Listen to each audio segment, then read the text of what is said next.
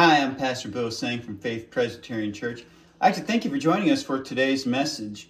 We are continuing our series in Genesis chapter 2, and what surprises me as we study through the book of Genesis is just how much we tend to undermine this second chapter, as it gives a lot of specifics about the creation, and it reveals a lot to us about God and about who mankind was created to be. So today's message is called Only One Test. Only One Test. And myself, I'm not a very good test taker, but I kind of feel like I'm not alone in this shortcoming. One weekend, 4 guys decided to go mountain climbing. In the middle of the climb, one of the men slipped and fell over the cliff. He fell about 60 feet to a ledge down below. His friends called out to him, "Joe, are you okay?" "I'm alive, but I think I broke both of my arms." "We'll toss a rope down to you and pull you up. Just lie still," said the 3. "Okay," answered Joe. They tossed down the rope, and when it had become tight, they started hoisting their friend up. Well, about 3/4 of the way up, it finally dawned on them, so they asked, "Hey, Joe, if you broke both of your arms, how are you hanging on?" Joe responded, "With my teeth." This story gives the saying, "holding on by the skin of your teeth," a whole new meaning. So we're talking about one test, and this test is an eternal test, and it started with Adam and Eve. Now, as you know, Adam and Eve failed this test. They did not pass. They took God's perfect gift of living in the garden, and they let it slip through their fingers. Let me read a few selections from Genesis chapter 2 to give you an idea. The Lord God planted a garden in Eden, in the east, and there he placed the man he had formed. The Lord God took the man and placed him in the Garden of Eden to work it and watch over it. Now, have you ever been given the perfect gift? Maybe it was your birthday or holiday. You got exactly what you wanted, but something went horribly wrong. This year, Jaden got a remote control helicopter. From the moment he got it, he was flying it. And one day he decided to take it outside. It was a majestic scene as the helicopter lifted off the ground perfectly. Jaden seemed to be in complete control until the helicopter went up and up and up and up. And then something totally unexpected happened. We lost control of it. And then it flew over our roof, across the pond, past the woods, and through the horizon. Adam and Eve were also enjoying their gift, the Garden of Eden. Their needs were met in abundance. Lifetime supply of food, work that was fun. The only drawback was they were not allowed to eat from one tree. Just one tree, the tree of the knowledge of good and evil. Let's read.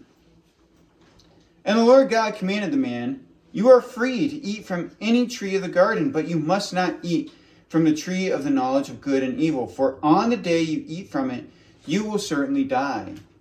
Now think about it. God told them where the tree was, what the tree was called, and what would happen if they ate from that tree. Now, would Adam and Eve use their freedom to honor God or to disobey him? Romans 5:14 answered that question. It says, "Death reigned from Adam to Moses." So Adam brought death into the world because he disobeyed God. He failed the test. Yesterday was a pretty big test for our 2nd and 3rd grade football team, the Huskies.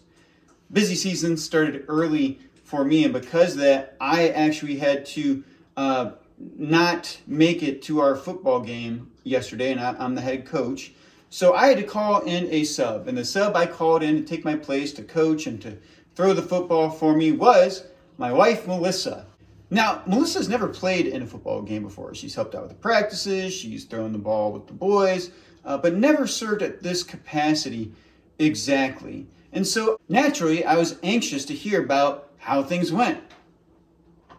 Jaden called me on the way back home from work, and this is what he said. He said, I scored my first touchdown today. So I said, great. Did anyone else score? So he said, well, I scored, Dane scored once, Will almost scored, and Cohen scored so many times I lost count. So I asked, what did you guys win? That was kind of a silly question, actually, because if you scored that many touchdowns, odds are you probably won the game. So I was very impressed with my wife, Melissa. So she told me more when I got home. She says she had gotten up at 4 o'clock in the morning, and from that time she couldn't stop thinking about the football game. She exercised, made up the roster for the day, and got to the field in time to join the kids in warm-up. She called the plays, threw the passes, and encouraged the players, and it all paid off. It was a test. Last week I mentioned how Jesus was tempted in the wilderness. This week, I want to tell you about a more important test that Jesus had to pass. It was the mission to die on the cross and to defeat sin and death for all time. Now we think about Jesus dying on the cross, and we almost kind of gloss over. We don't think about what all went into it. He really had to prepare his heart to do it. And I'm going to read from Matthew chapter 26 to give you an idea of what was going through Jesus' head as he prepared himself to take this journey to the cross. Matthew 26 says, Then Jesus came with them to a place called Gethsemane, and he told the disciples, Sit here while I go over there and pray. Taking along Peter and the 2 sons of Zebedee, he began to be sorrowful and troubled. He said to them, I am deeply grieved to the point of death. Remain here and stay awake with me. Going a little farther, he fell face down and prayed, My Father, if it is possible, let this cup pass from me. Yet not as I will, but as you will. Then he came to the disciples and found them sleeping. He asked Peter, So couldn't you stay awake with me 1 hour? Stay awake and pray so that you won't enter into temptation. The spirit is willing, but the flesh is weak. Again, a second time he went away and prayed, My Father, if this cannot pass unless I drink it, your will be done. And he came again and found them sleeping because they could not keep their eyes open. After leaving them, he went away again and prayed a third time, saying the same thing once more. Then he came to the disciples and said to them, Are you still sleeping and resting? See, the time is near. The Son of Man is betrayed into the hands of sinners. Get up, let's go. See, my betrayer is near. Jesus passed the test. Anyone else would have failed the test. In fact, we see that his closest followers fled when they see what was about to happen. But then he endured. We tend to dread the thought of facing similar sorts of circumstances, but do not be discouraged when you are tested.